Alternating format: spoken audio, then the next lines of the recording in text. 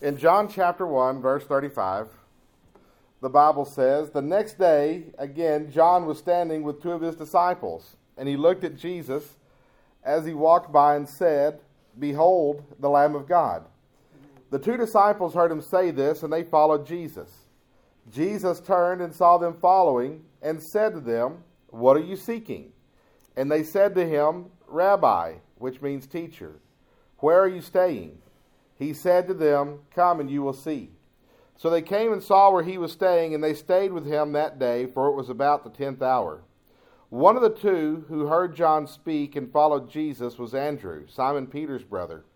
He first found his own brother Simon and said to him, 'We have found the Messiah,' which means Christ. He brought him to Jesus. Jesus looked at him and said, 'You are Simon, the son of John. You shall be called Cephas,' which means Peter. The next day Jesus decided to go to Galilee. He found Philip and said to him, 'Follow me.' Now Philip was from Bethsaida, the city of Andrew and Peter. Philip found Nathanael and said to him, 'We have found him of whom Moses in the law and also the prophets wrote, Jesus of Nazareth, the son of Joseph.' Nathanael said to him, 'Can anything good come out of Nazareth?' Philip said to him, 'Come and see.' Jesus saw Nathanael coming toward him and said of him, 'Behold, an Israelite indeed, in whom there is no deceit.' Nathanael said to him, 'How do you know me?' Jesus answered him, 'Before Philip called you, when you were under the fig tree, I saw you.' Nathanael answered him, 'Rabbi, you are the Son of God, you are the King of Israel.' Jesus answered him, 'Because I said to you, I saw you under the fig tree, do you believe? You will see greater things than these.' And he said to him, 'Truly, truly, I say to you, you will see heaven opened, and the angels of God ascending and descending on the Son of Man.'" John is telling us who Jesus is by demonstrating the humanity of Christ, but more importantly, demonstrating the divinity of Christ. John is writing the gospel according to John to put to rest all the myths and theories about who Jesus was and to tell people who Jesus actually is. By the time that John writes the gospel according to John, we are probably about 50 to 60 years removed from the death, burial, and resurrection of Jesus Christ. Over this time, and as John has ventured farther away from Jerusalem, and as he ventures farther into Greek culture, the Greeks like to theorize, the Greeks like to philosophize, the Greeks like to dream things up and debate them and sometimes believe them. He's dealing with several different false doctrines, doctrines such as Gnosticism, doctrines that question the humanity of Christ, that question the divinity of Christ, that question whether he actually gave his life on the cross. And so John is addressing all of this, and he's setting the record straight. And from this, what he hopes to accomplish in all this is cultivating our faith so that we will believe Jesus, that we will believe in Jesus, and our faith in him will be stronger. In this passage, John tells us how he came to be a follower of Jesus Christ. And you say, wait a minute, where was John in this passage? He was the unnamed disciple. John never names himself in the gospel according to John. He refers to himself as that other disciple. He refers to himself as the disciple whom Jesus loved. He's one of the two disciples here from John the Baptist, whom John the Baptist says, that's the Lamb of God, behold him. And he was one of the two that followed Jesus. And so John tells us how he came to be a follower of Jesus Christ. And the simple answer of how John became a follower of Jesus Christ is that John the Baptist told him to follow Jesus. That's who you're to follow. John and Andrew had been following John the Baptist because he prophesied that the Messiah was coming. He was the prophesied forerunner. He was the one that Scripture said that would prepare the way of the Lord. And so John and Andrew are following John because they know if they follow John, they'll be prepared to meet the Messiah. And when the Messiah comes, when the Christ comes, they will meet him, they will find him, they will see him, and that's the day that they're looking forward to. And when John the Baptist said, "Behold, the Lamb of God," and we've talked about what that means in past messages over the past few weeks. When John pointed and said, "Behold the Lamb of God," they knew he is it. He's the Christ. And so they followed Christ.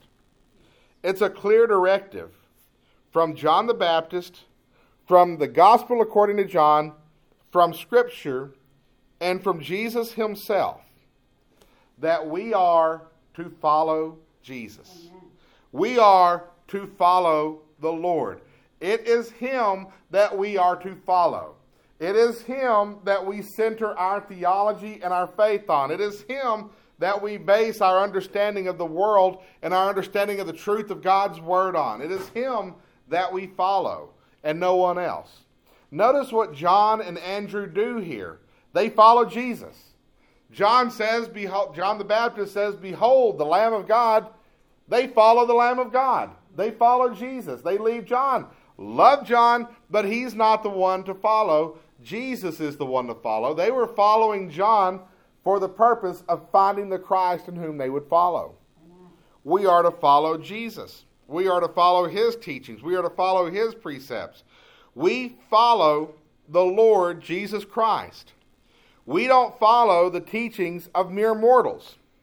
And we need no man to translate Christ to us. We need no man to be the go-between. That doesn't mean we don't value good teaching. That doesn't mean we don't value good preaching. What it means is we don't need someone to be the go-between between us and Jesus. We follow Jesus directly. And you can read the Scriptures. And you can get to know the Lord personally through your study of the Scriptures without having to have a guru there to explain it all to you. We don't follow men. I like to quote Charles Spurgeon in my messages. I think he had a lot of wisdom. I think he said a lot of great things. He preached a lot of good messages. But I don't follow Charles Spurgeon. I follow Jesus. Amen. I like to listen to J. Vernon McGee on the radio, the Bible bus trip. The man has a passion for Scripture. He wanted to be true to what the Scriptures actually said. He did his best to teach the Scriptures in the way that was true to them, in the way that was true to what was actually being said in those Scriptures, in a way that would cultivate your faith. But I do not follow J. Vernon McGee. I follow Jesus. Amen. Tony Evans can illustrate a passage. He can get the paintbrush of his words and paint the picture of exactly what was going on. It can actually say it in a way that is entertaining to listen to. But I don't follow Tony Evans. My faith is not based on Tony Evans. My faith is in the Lord. We follow the Lord. We follow the Lord directly. We follow Christ directly. And so in this passage, John is not only going to tell us how he became a follower of Jesus, he's not only going to imply that we too should follow Jesus, but he's also going to tell us what it looks like when we follow Jesus. So I want us to look at following Jesus this morning. In this passage, we're going to see that following Jesus means abiding with him. Wait a minute, how's that possible? He's in heaven. We're going to talk about what abiding means. It means to be in the presence of, to be centered around, to be united with. That's what it means to abide with. Secondly, we're going to see how following Jesus means leading others to Jesus. And third, we're going to see how following Jesus means believing him. So first, following Jesus means abiding with Jesus. Abiding with him. We look in verses 38 and 39. Jesus turned and saw them following and said to them, "What are you seeking?" And they said to him, "Rabbi," which means teacher, "where are you staying?" He said to them, "Come, and you will see." So they came and saw where he was staying, and they stayed with him that day, for it was about the 10th hour. These two disciples, on John's instruction, were following Jesus. And they followed Jesus with the intent to learn from him. They followed Jesus with the intent to serve him. This is the Messiah. This is the Lord. This is the Christ. This is the deliverer. This is the one who was promised. This is the Son of God. This is the King of Israel. This is the one whom we will serve. And they follow Jesus. And as they follow Jesus, they are going to where Jesus is going. And they follow with the intent to learn from him. They had been learning from John the Baptist. They want to learn from Jesus directly now. They are following with the intent to learn, and they are following with the intent to serve. You say, where does it say that in the passage? You read the rest of the book, and you see it in action. Andrew and John were great disciples. They followed to learn. They followed to serve. And you look at that motivation, we have to ask our motivation, why do we follow Jesus? Do we follow Jesus? And if we follow Jesus, if we are centering our theology on Him, if we are centering our faith on Him, and if we are centering our lives on Him, do we do this? And if we do this, what is our intent? Are we following to learn and to serve? Are we following for another purpose? Jesus would go on to have a following of thousands of people. Thousands of people would go on to follow Jesus. We'll see that before we get through the book of John here. But why were they following Him? Thousands of people followed Jesus because He could feed them with loaves and fishes, because He could heal, because they thought He was going to be a great commander to run off the Romans. They all have these temporal, worldly reasons for following Jesus. People today claim to be Christ followers. They claim to be Christian. They go to church. Why? What's their motivation? Because they want their dreams to come true. I talked to a young man one day that he felt that it was God's will for his life that he become a famous actor. And he's following Jesus to be a famous actor. I know other people that they follow Jesus when they are having trouble. They've got problems in their life, financial problems, family problems. We'll go to church, we'll follow Jesus. Jesus will work all this out. And if He does, they quit coming. If He doesn't, they get disenchanted and they leave. They're following for temporal, earthly reasons, you see. Why are we following Jesus? Why do you follow Jesus? What's your motivation here? These two disciples, they followed Jesus. They followed Him to learn. They followed Him to serve. And these two disciples abided with Jesus. They asked where He was staying. That's kind of an interesting question. Jesus turns around and says, what are you looking for? And they say, where are you staying? That's an interesting start to the conversation, right? But why do they ask that question? Because they want to go where He's staying. They want to be where He is. They're going to live in, and they are going to serve at His side at all times. They stayed where He was staying. That means that they were all in. They were committed. Do you think John and Andrew were homeless? That they were living under a bridge? That, you know, and they're like, hey, can we borrow your bed tonight? No, these guys, they had families. John's father had a family business. They were in the fishing business. Andrew is Peter's brother. Peter's in the fishing business. They have businesses. They have homes. They have lives. But they're leaving that all behind to follow Jesus. They're all in. They are totally committed. And from this point on, they would be with Jesus and He would be with them. The former life is not relevant at this particular time in their lives. They are not worried about the fishing season, what the fishing crop is going to bring in, what their businesses are doing, what their homes are doing. They had all these things. They had all these things to worry about. But what you see them worried about in this moment, what you see them thinking about and concerned with at this moment is Jesus. And throughout the rest of the book, they are by His side. That the former lives are not discussed. They are not trying to go back now. In John chapter 21, after Jesus had risen again, they went back to fishing because they were kind of at a loss of what to do. Mm-hmm. But throughout the rest of the gospel, according to John, it is centered on Jesus. They would be with Jesus. They were totally committed. They were all in. Do we have this same level of commitment today? Are we willing, I'm not saying you should leave your home and leave your job and leave your business, but are we willing to leave our comfort zone behind in order to follow Jesus? Amen.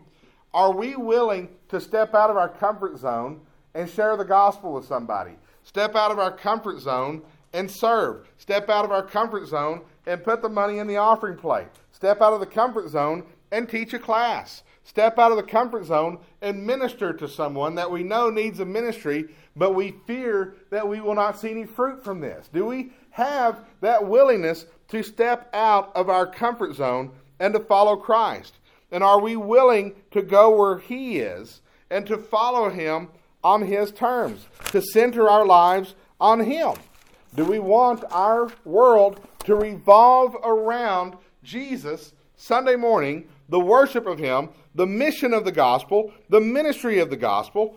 Are we willing to go abide with Him, to go live with Him? Or do we want Him to come over to our place? We can give Him the spare bedroom. And He can stay on our terms. Just become another part of our lives.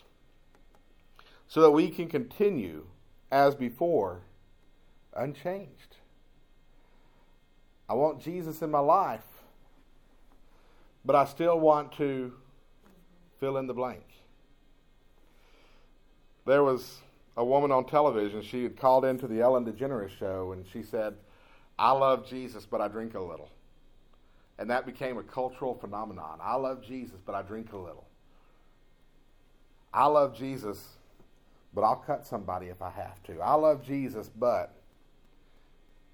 And it's one thing to acknowledge your imperfection, but also acknowledge your love for Christ and His redemption of you.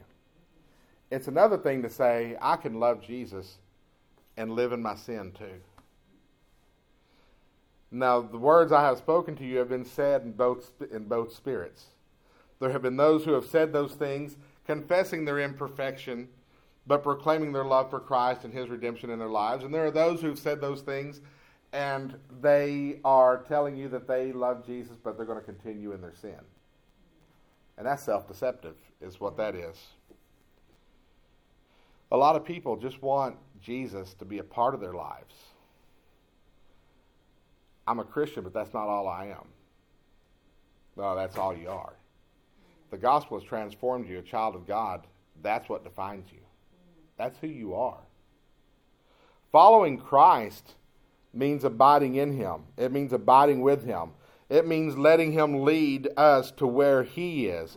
Letting our lives be changed. Leaving behind the old habits. Leaving behind the old desires. Leaving behind, in some cases, the old location. And moving on to the transformation that He brings. Following Jesus means abiding with Him. Secondly, following Jesus means leading others to Him. In verses 40 through 42, one of the two disciples who heard John speak and followed Jesus was Andrew, Simon Peter's brother. He first found his own brother, Simon, and said to him, "We have found the Messiah," which means Christ. He brought him to Jesus. Jesus looked at him and said, "You are Simon, the son of John. You shall be called Cephas," which means Peter. These two disciples, they have found Jesus. They have found Christ. This is the one promised to Israel. This is the one promised by Moses. This is the one promised in the Old Testament. Those Pharisees went to John the Baptist. They said, "Are you the prophet?" And John said, "I am not the prophet. I am not the prophet like unto Moses."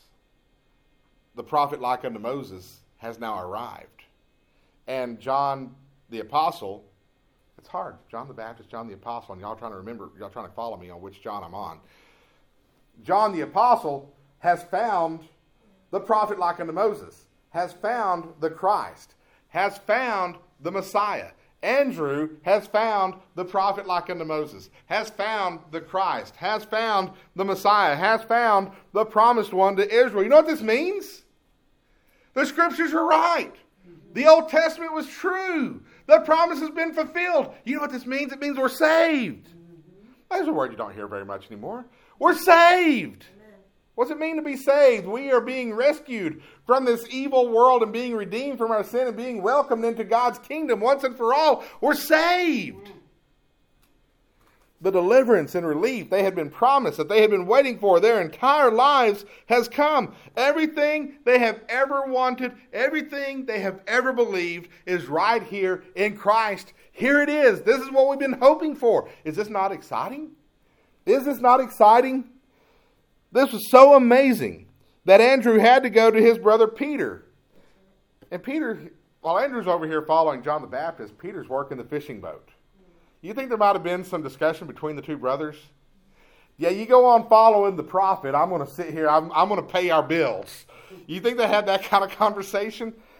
Andrew is so amazed. He's got to go find his brother Peter and say, "Hey, here he is. We found him." Notice Andrew's motivation. He is so moved by the incomparable Christ that he cannot help but tell Peter. Andrew is not moved because he was told he had to go out and witness. He is not moved because the church needs to grow. He's not moved because he feels like he ought to do something for the Lord. He is moved because Jesus is so amazing, he cannot help but tell others about him. Verses 45 and 46, Philip found Nathanael and said to him, "We have found him of whom Moses in the law and also the prophets wrote, Jesus of Nazareth, the son of Joseph." Nathanael said to him, "Can anything good come out of Nazareth?" And Philip said, "Come and see." Philip is telling Nathanael all about Jesus. And when Philip is telling Nathanael all about Jesus, he's not just saying, "Hey, we found the Messiah, we found the Christ, we found this amazing prophet, we found this good man. We found," by the way, Philip was called by Christ. Let's not overlook that. Philip is telling Nathanael not just how amazing Jesus is on a personal level, he's telling him about what the Bible says about Jesus. This is the one whom Moses wrote about. This is the one whom the prophets have wrote about. And this means something because these guys grew up memorizing the Old Testament. You remember all those verses we had to learn? The one that those verses spoke about is here. I mean, is it not spooky when you see something happen in the world that fulfills a scripture? And you say, "Ooh, nation shall rise against nation and kingdom against kingdom." Ooh. What's going on in the world today? Pestilences and earthquakes and famines. Pestilences, famines, and earthquakes in diverse places. And they don't talk about the earthquakes very much. We have them in Texas now. That used to be a Californian problem. Yeah. Sorry, Jess. But, I mean, we used to I don't want to go to California. There's earthquakes out there. And the Californians say, "I don't want to go to Texas. There's tornadoes out there." And so we kept our natural disasters to ourselves. We have earthquakes in Snyder, Texas. I mean, there was like a 2.0 or a 3.0 earthquake in Jacksonville, Texas, like in 1981 or something. And we learned about it in history class as a historical event. And now nobody even remembers it because we're having those like every 15 minutes out in the Permian Basin. They blame it on fracking. There's something else at play here. Earthquakes are becoming more frequently to the point that we're not even making a big deal about it anymore. We have the pestilences. That's your COVID. And that's your COVID again. And that's your COVID again. Okay, you got your COVID, you got your Omega, you got your BA5, you got your Omicron, you got the Transformers, and then we get monkeypox. And let's not even get into that deal. And they're going to come out with something next year. Next year we're going to have something that is totally freaky, and it's just pestilences. And the famines. We're well fed here for the most part, but I mean, how many times you go to the grocery store and there's shelves that are empty? Yep. My generation never knew that. This is new to us. That we're out of bread, we're out of milk, we're out of eggs, we're out of Red Baron frozen pizzas. The good brand of hot dogs aren't there. We have to buy the cheap brand of hot dogs. I mean, and this is light. I mean, this is mild. I mean, there's still food on the shelves, but they keep telling us it's going to get worse. So there's famines happening, and this is in the advanced world, the economically advantaged world. You can only imagine what's going on in the third world, like Brother Wayman mentioned during Sunday school about the folks waking up and wondering if they're going to eat that day. Okay, we're starting to see this more and more, and it lines up with scriptures. Does this not get your attention? And Nathanael is being witnessed to by Philip, and Philip is talking to Nathanael. And Philip is not saying, "Hey, I think we found the Messiah. He's a really good guy. He's tall. He's strong. Gives good speeches." We think, no, he says, "No, this is the one that Moses wrote about. The scriptures we learned growing up. This is what they say about him. This is what he's doing. He's the one that Moses wrote about. He's the one that the prophets wrote about. The time that God has chosen to redeem Israel is here." That is what Philip is telling Nathanael. Philip has gotten to know Jesus, not only personally, but he has gotten to know Jesus in light of the scriptures. He knows what the scriptures say about him, and he knows who he is, and he knows why he is, and he is so confident that he tells Nathanael, "We have found him." And Nathanael says, "But he's from Nazareth? Can anything good come out of Nazareth?" And Philip is so confident, he says, "Come and see." He's saying, you see this for yourself, you're going to believe this. Come on, come and see. He is so confident in Jesus, he says, "Come and see." And do we have that level of confidence about Jesus? How well do you know Jesus? How well do you know what Scripture says about Jesus? How confident are you that Jesus is the answer? That Jesus will bring healing to you, your family, your friends, those you tell about Jesus. How confident are you that Jesus will heal, that Jesus is the answer for them? Are you confident enough, and do you know Jesus enough to tell your friends about him? Well, what if it doesn't work? We have to understand the bigger picture. Some of y'all have been waiting on Jesus to heal you, and you don't think that healing's come yet. And I understand why you don't think the healing's come yet. You ask Jesus to heal your body's still broken. You ask Jesus to heal your family's still broken. You ask Jesus to heal your finances are still broken.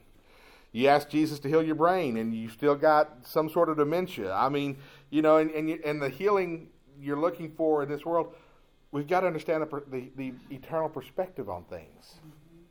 Where you find healing is where you are able to endure the hardships of life, but still be able to look up and know that God is good. Amen. And know that what you're really looking forward to is the day that you are delivered from this wretched body in this broken world. Or maybe it's a broken body in a wretched world. I'll let you apply the adverbs and adjectives however you want to. But whatever it is that you're in, broken body, wretched body, broken world, however you want to look at it, that you're going to be rescued from this one day and welcomed into his kingdom. And knowing that brings you peace.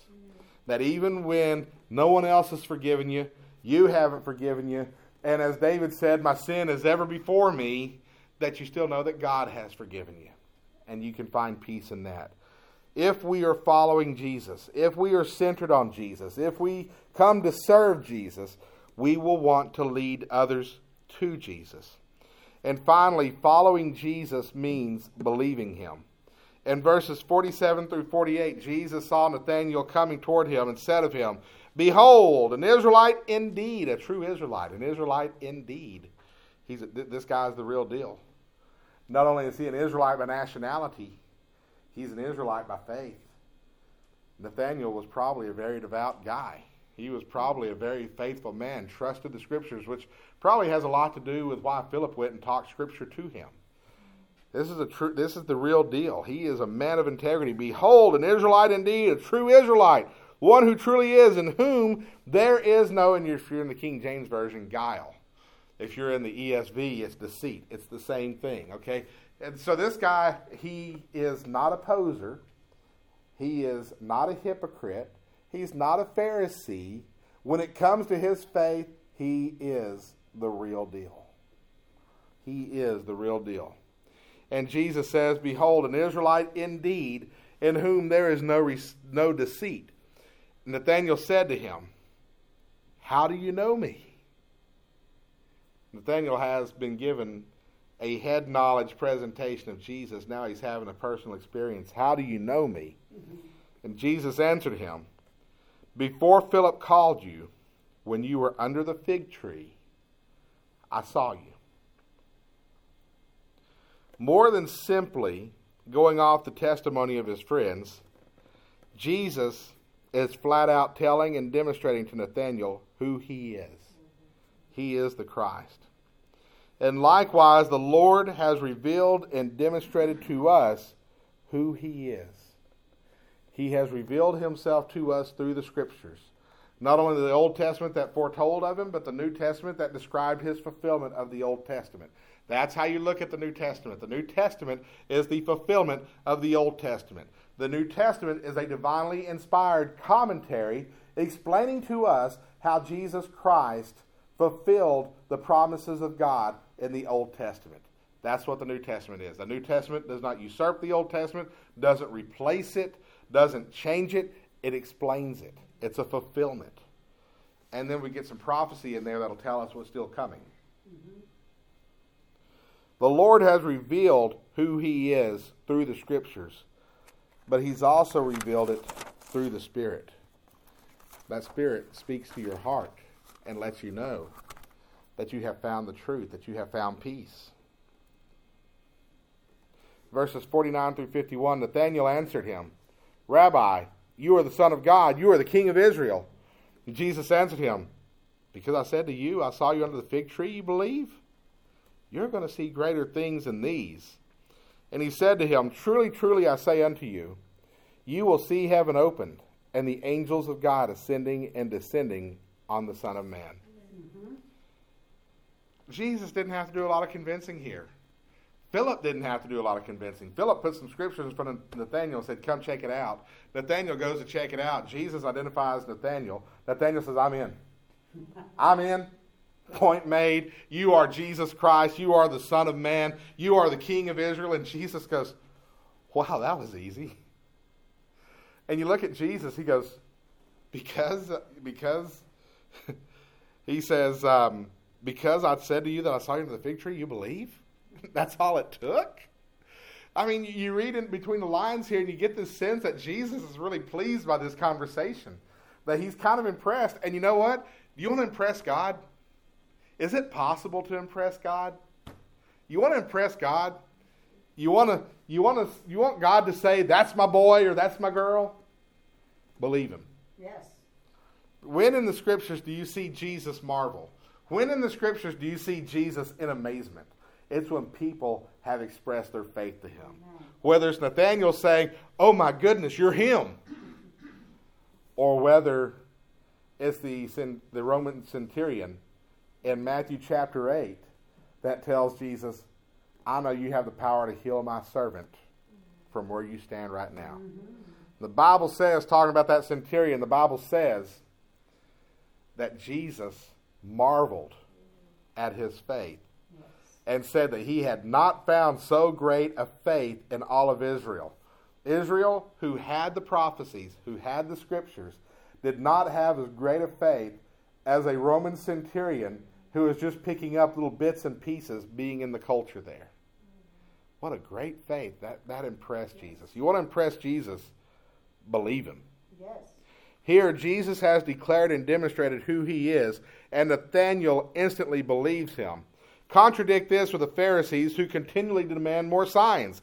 Give us a sign to show us that you have the authority to do this. And what about the non-believers today who demand more evidence? We need more archaeological evidence. We need DNA evidence. We need video footage from 2,000 years ago. We need something that plainly declares this. Why doesn't God just show himself? He did just show himself. You guys crucified him, okay? Yeah. Well, why doesn't God reveal? You look at the atheist today who demands more evidence. You look at the Pharisees back then who are demanding more signs. What did Jesus say about them? He said it's a wicked and adulterous generation that seeks after a sign.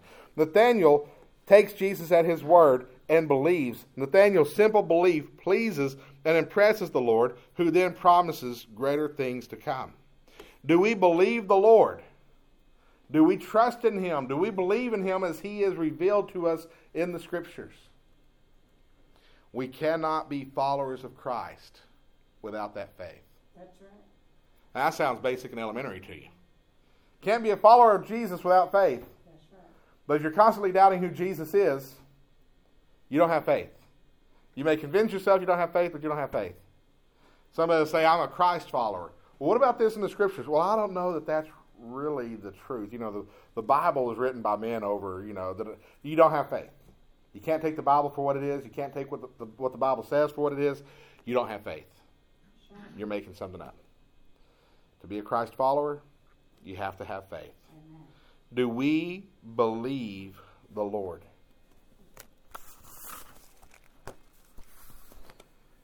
My kids have signed up for their classes. Well, most of them. One of them still needs to turn in his registration. Nobody should be resigning anything. But one of them hasn't turned in his registration paperwork, or maybe he has and hasn't told me. You have your core classes. This is what you have to take to get this diploma.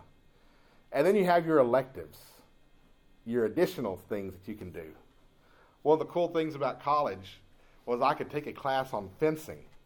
Now, I'm not learning to build fences, Brother Wayman, but learning how to sword fight. I took a swimming class. I took a bowling class. It was a very profitable education. That was money well spent right there. I can bowl a 102 now as opposed to a 70, which is where I was before I took the class. So that was an improvement. People want to claim to be a Christ follower, but they want to treat Jesus like an elective. If you're going to be an accountant, accounting is not an elective class for you. That's your core subject. If you're going to be a Christian, then Christ cannot be an elective for you. He is the core of who you are.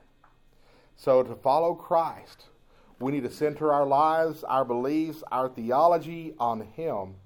Come to serve, come to give, not come to see what we can get out of it. And to try to draw as many people into this as we possibly can. Let us stand.